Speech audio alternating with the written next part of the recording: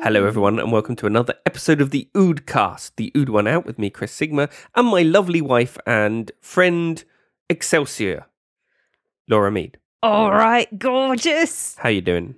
I'm very pleased to be here with you, you wonderful person who I really like. We are doing this, we are recording this on a Friday, the Friday where we're meant to be releasing the episode as well. Haha, we like to make things really difficult for ourselves. We do. So you may notice a few changes, like there's no sketch this week. Oh no, but there is a song, right, Loz? Yes, I'm going to go and record it instead of cooking our dinner. Not that you always cook our dinner. No. We're not some gender normative couple. You want to get a takeaway? Yes. Excellent. Brilliant. I'm glad. And we can't, no takesy backsies on that No because takesy-backsies. we've recorded it. All right, let's get a really nice curry. Very nice. I like it. Excellent. Well, we're here this week to review The Eaters of Light, which is an episode that we have watched. Yeah. So that's good. So it's easier, isn't it, to do that? I think it is. It's much easier to review something if you are aware of it and know what happens in I've it. watched it once and listened to it once.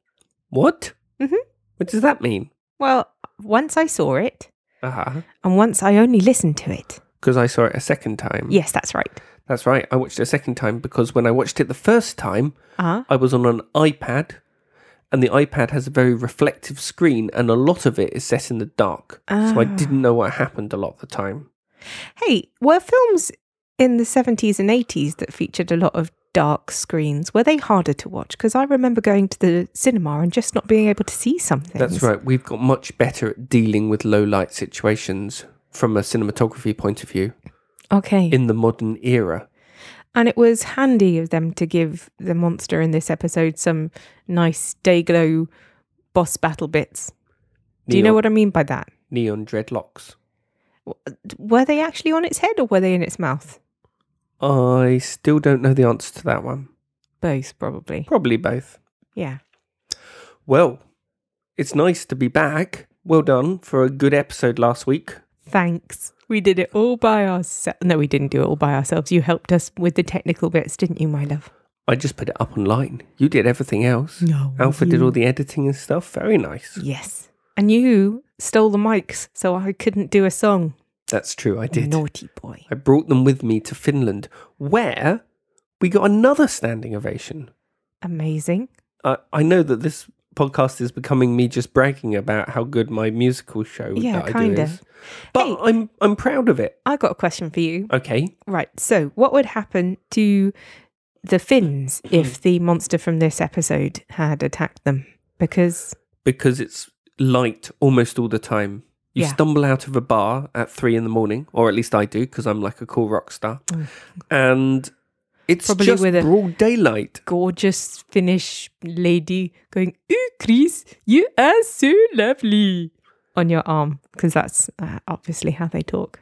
Of course. It's broad daylight and your body just goes, okay, what we're doing now? And your head goes, we're going to sleep, body. That's what we're going to do now, because we're knackered. But then your body doesn't listen to your head and you end up staying up all night. I think I would very quickly implode. Well, there is a whole phenomenon of people going day crazy. What happens in the winter when there's no sun? Well, it's quite sad, actually. People get very depressed. Seasonal affective disorder, sad. Oh, no. Yeah, it's true. But that is a nice segue into the episode, which is about the battle between light and dark. And we are going to review it in the way we have reviewed the entire season, through 3 things that we like and 1 thing we don't like. Here's the first thing we like. One thing. My one is a tiny moment that I loved, a little detail that I thought was really funny, which is that all of the pics that are left are inexperienced children and they can't do woad well. Just all their face paint is so bad. Yeah. And it's obviously on purpose because Doctor Who can do makeup pretty darn brilliantly. Yeah. So I just love the fact it all looks like a 4-year-old did it. Yeah. They're trying to be scary, but it's completely undercut by the fact that they've got kind of rubbish spirals on their face. And I like that. I like that from a pictorial point of view, but also I think it speaks to the characters. They're trying to be grown-ups. They're trying to be warriors. They're trying to hold this hill against invaders, but they are children. And I think that is a lovely visual echo of that speech about, to the Doctor, everyone sounds like children. So I just think it's nice thematically, and it also made me chuckle, especially that Nardole got woaded up. That made me laugh too. I'd like to get woaded up. I love a good spiral, me. I hear that the spiral is symbolic of the yoni rather than the lingam. Cool. Want to unpack that a little bit for our listeners? It's more like a noonie than a todger. Wow. Yep. Gosh. Straight in with the genital talk. Well, you can see evidence of this in the new Wonder Woman film, where a lot of the decorations in Themyscira are... Themyscira?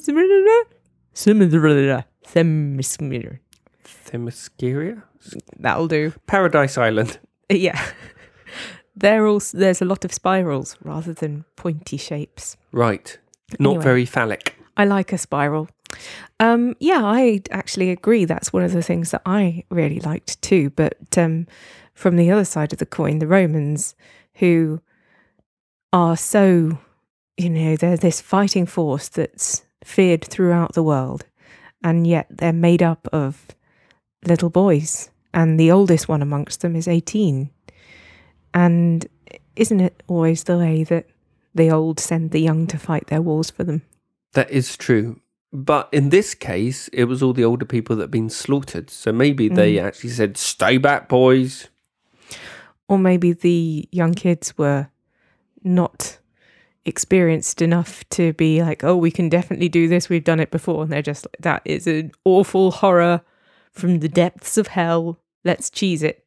Ooh, I really liked the plethora of regional accents on display as well, as ever. Yeah, it was nice to hear the Doctor working his full Scots twang. Not so much a twang as he is just Scottish. Hey, Loz, I've said it before, I'll say it again. I love a Scottish Doctor. Me too, for different reasons. You and Sylvester McCoy. 2 things. My second thing is the script by Rona Munro. Firstly, having a female writer, awesome. Haven't had enough of those, have we?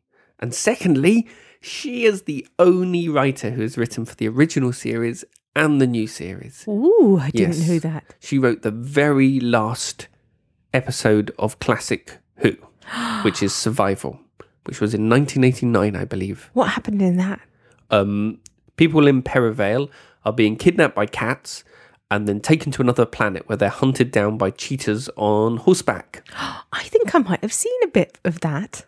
Yeah, it was a really good episode. It was a brilliant end. I remember seeing the last episode and crying to myself, not knowing, but suspecting that was the last I was going to see of the Doctor on screen. But it was a great episode, except that it had Hale and Pace in it. But apart from that, it was great. And it has the Master in it as well. When I think of Hale and Pace, I normally think of a nice meaty pie. Probably because they look like they've had a few of them. Maybe they used to be pie makers. For our international listeners, Hale and Pace were a double act, a comedy double act, a really Allegedly. kind of ITV blokey bloke, not super funny really. They look like double act bouncers who had eaten many pies. They had characters who were bouncers. Did they? Called Dirt Management. By order of Dirt Management. So I guess they weren't the management themselves, they were the bouncers. But anyway, good episode, and has one of my most loved speeches in Doctor Who, which I believe is the last thing the Doctor says before the end. And it goes a little something like this. I'm not going to do the accent. There are worlds out there where the sky is burning, where the sea is asleep and the rivers dream, people made of smoke and cities made of song. Somewhere there's danger, somewhere there's injustice, and somewhere else the tea is getting cold. Come on, Ace, we've got work to do. And that was how he finished. Ooh. And I think this facility with words is evident in this episode too. She's a playwright, so some of it is a little overwrought, scripty, perhaps, but I don't care. I love poetic language. I love it when Capaldi gets to say that stuff. I also think Pearl Mackie's been brilliant in this one as well. As always, she's always incredible. Consistently good. And I just like some of the stuff they said. I haven't written any of it down, but there's a good bit about Romans and invaders actually being cowards that's really good. And there's a good bit near the end about destiny and fate and who needs to look after the world. So my thing is the script, just those lovely lyrical portions, and also the fact that it joins me to my 9-year-old self because of the survival connection. It makes me feel like a proper fan, and I see myself now sitting down getting excited by Doctor Who, and I see my 9-year-old self sitting down, same writer, all of that time, and I'm still so excited and so in love with the programme. So that makes me very happy. I bet it do. Oh, my second thing is going to pale into insignificance now. I really, really loved the locations. They'd picked some absolutely gorgeous examples of the UK countryside. I mean, I don't know if it was actually filmed in Scotland or Wales, but I don't think the rest of the UK, other than possibly Yorkshire, has got that kind of rugged, bleak beauty to it. I've always been a big fan of my native turf, and I think this episode really showcased some of our better bits of geography. So I really hope it was actually set here, otherwise I'm going to look like a right dum-dum. Oh, I don't know for sure, but those looked like the British Isles to me. Yeah, I like it. We're so grey and interesting. I mean, it was a great landscape, but it was also very nicely framed. There was some good cinematography, because, you have to put a frame around something for it to be art. There are plenty of people, probably on the Turner Prize board, who would disagree with you. Conceptual frames. Okay. In most cases. Frame. You have to say this is something to be observed, and you are allowed to be moved by it. Surely. No, that's not the definition of art. Frames. Oh, the definition of a frame. I don't know. I'm just talking, really. But I think, when is something just a beautiful occurrence and when is it art? Isn't it something to do with being observed in a certain way? I wonder if any art has been created where the intention of the artist was that it should remain unseen. Because that in itself would be a very interesting experience, sort of. I mean, by its very nature, Schrodinger's we won't art. have seen it. Yeah. Is it art if it's not looked upon? Probably, yeah. I mean, we're really knocking this out the park from a profundity point of view this week. And let's do some profanity now. No, let's not. You've already talked about Yonis and lingams, dillbobs and tiddle-toddles. Cool. Great. So the second point for you is the beautiful locations. Mm-hmm. 3 things that we liked. I am loving, really, really enjoying the interactions between the Doctor and Missy in the last few episodes. This is my one too, just to say, so we can just talk about it together. Okay, yes, let's do that. I wrote something on the community page where it says they're having these conversations and it feels like they're standing on top of a bridge made out of glass where everything that's happened in their previous incarnations is swirling underneath them in this huge vortex of pain and misery, and how easy it would be to fall back into those patterns. And he doesn't trust her. Like, how can he trust her? But he's having to gently walk forward into what may very easily be a trap. We literally just don't know. Everything feels so delicate and so knife-edge poised between brilliance and despair. Yes, well, historically it will be a trap, because literally every single other time it has been a trap. And the Doctor's not stupid. But I agree. I think it's great. And I think the relationship between the two echoes the kind of Pertwee era, but it's its own thing as well. As you say, it seems like everything that they were, they're carrying behind them like the fiery tail of a comet. But they are these new incarnations. So they are at once new and old. And it's this incredible relationship that's just a joy to behold, with two actors working at the top of their powers. Do you think that the Doctor is cutting Missy more slack because this is a female regeneration of the Master that may have different emotional responses? I'd like to think that the Doctor isn't sexist. Well, we know that he's not very good at being a Vestal Virgin. Maybe...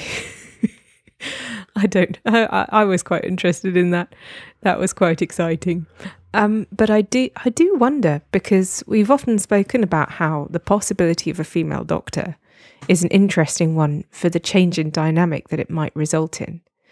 And this is a change in dynamic. This is the Doctor going up against somebody who's repeatedly expressed a romantic interest in him, in a way that I'm assuming hasn't necessarily happened in previous incarnations. Oh no, the John Sim Master was pretty randy. He was quite randy. Yeah. But that's something else I want to talk about quickly, if that's okay. Go for it. Which is, this has been masterfully plotted, because here we have a Master... Oh, masterfully... I actually didn't think about that. This has been brilliantly plotted, because here we have a Master who's possibly willing to change, possibly willing to turn her life around. And what have we got coming up? We've got an old incarnation, the first multi-Master story, probably. Like there's always been multi-Doctor stories. So how is this old incarnation going to feel about the new one changing to being a good person, maybe? Is she going to defeat herself? Yeah. Oh my goodness. It's pretty exciting. I am really excited. Yeah. What are you doing Saturday night? I am sitting at home watching Doctor Who. You? Oh, I'm having dinner with a vicar. Yeah. Oh. Shall I not watch it? Yeah. Okay, wait till I get home. Oh my goodness. I want to see it so much. Yeah, it's going to be brilliant. So partly because Michelle Gomez. Oh, come on. What a fantastic presence. I think she's just great. Me too. This bit is not so good. I found a lot of the fight sequences just absolutely laughable. It was so funny with the little lollipops that they were all sizzling the alien with, and it was ridiculous rather than there being a sense of peril. Even the traditional fighting implements they had, which looked like a kind of a TV aerial made out of fish knives. Out in the script. Oh, right. He says waving that TV aerial around.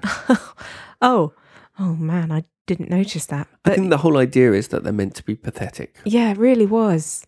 I mean, I don't know if they'll be doing an especially good job at fighting the Eaters of Light under the earth, especially given that their motivational music appears to be on a loop of about 16 bars, which is not really enough to get you going. I mean, if you've got some Prodigy or something awesome, like a bit left field, then you can really get your gin up and keep going.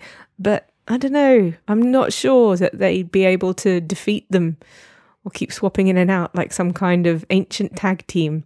That was one of my things, that the musicians really did not look like they were playing their instruments. It looked like they had Bluetooth speakers.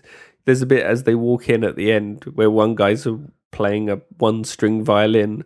He's not even really looking or moving his fingers. And I'm like, wow, you're getting a lot of sound out of that single string. Yeah.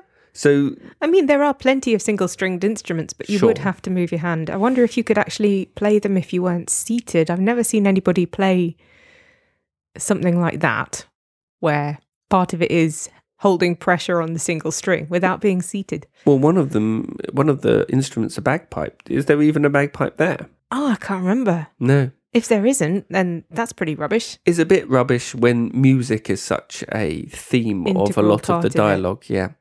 My thing is fairly similar. It's a bit of the production design. I thought the portal itself looked like...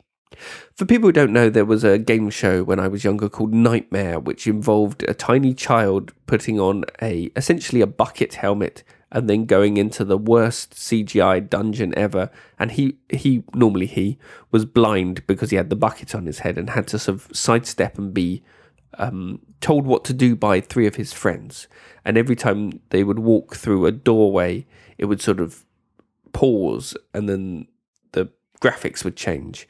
And going into the portal looked exactly like a 1980s game show. They sort of went in and they sort of freeze. It was really funny. But it made me nostalgic again for my youth. So that was quite nice. So just perhaps once again, Doctor Who falling into the ambition bigger than budget trap. Is there a version of a lizard which is a bit like a tadpole? Because these were the enemies were like a raver version of those. A raver version? Well, as in they've got glow sticks. They've got glow sticks, yeah. Very, very effective in the nighttime scenes, but just totally shonky in the daytime. Yeah. Maybe that would be a good thing for the series to do, just really step back quite far from anything that's not an in-camera effect.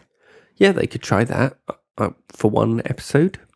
Be an interesting challenge, wouldn't it? I certainly feel like that has been far more effective. And I mean, if you think about the lack of effects needed for the Empress of Mars, they delivered a very, very convincing set, fantastic costumes, enemies that actually appeared quite frightening.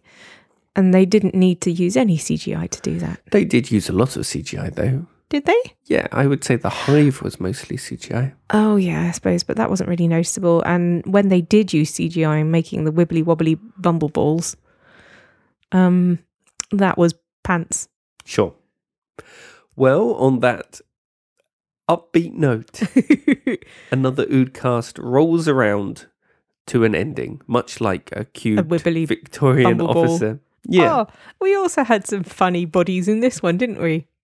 Yes. Like he sort of pressed them and they sort of sponged in. It was like, like they've been liquefied from the inside. Their bones had disintegrated.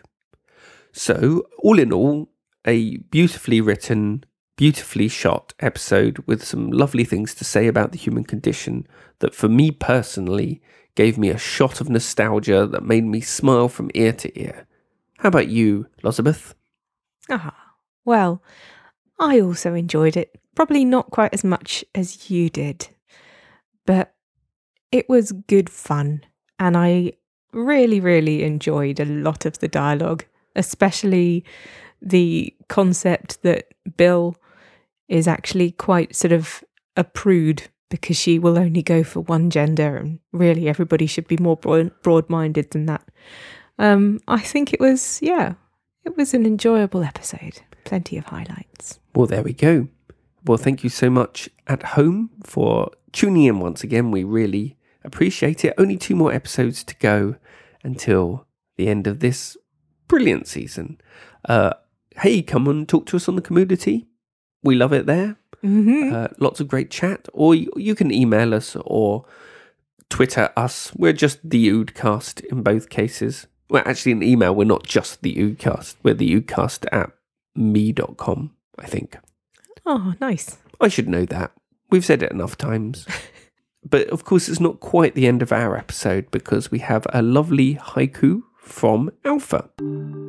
Hi everyone. Here is the haiku for the Eaters of Light. Invaders conquered by hill-based alien threat. Gates close at sunrise. And of course, in case you didn't pick up on all of the classical elements, here is Andy. It's Andy. Woo! It's Andy. Yeah! It's time for Classic Andy. With stuff he saw inside the show that he thinks that they planned. Woo! There were shades of the Stones of Blood in this episode, with its stones, transdimensional travel, and big black birds. I say big black birds because I think it was crows in one and ravens in the other, but they're both big black birds. And I'm always a fan of different worlds being revealed, hidden in plain sight. The Lion, the Witch and the Wardrobe stays with you forever, I guess. I like a dramatic separation of companion from Doctor to reveal different plot strands, creating new friends in the process. And suitably excited by the teasers for next week. Those Cybermen have always scared me so much. I can't wait. Well, that will do us for this week. The man is a fount of knowledge, is he not? He is. Also, he's moving to the old Oodcast recording studio on Sunday. Yep. Andy is now going to live where we used to record. Everybody wish him luck. You can do it. Great. Well, parting is such sweet sorrow. So let's have a song. Here we go. Black crow crying in the dead of night. Lift your broken voice against the dark. All this time you were commemorating a warrior named Ka. Black crow wheeling in the clouds above, warning of the danger yet to come. Marching down, little band of heroes and the piper and the drum. Lost in time, lost in time. Under the earth you can hear them fight.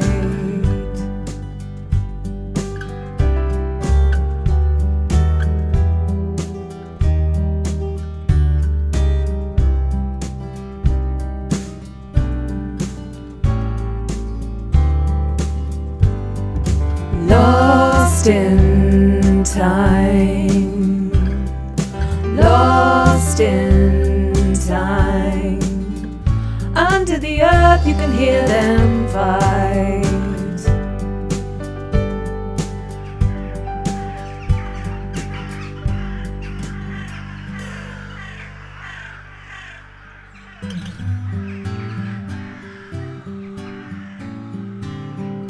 Black crow talking to the deaf and dumb, tales of a conquest gone awry. No one hears. Keep telling the story as you soar into the sky. Keep telling the story as you soar into the sky. Keep telling the story as you soar into the sky.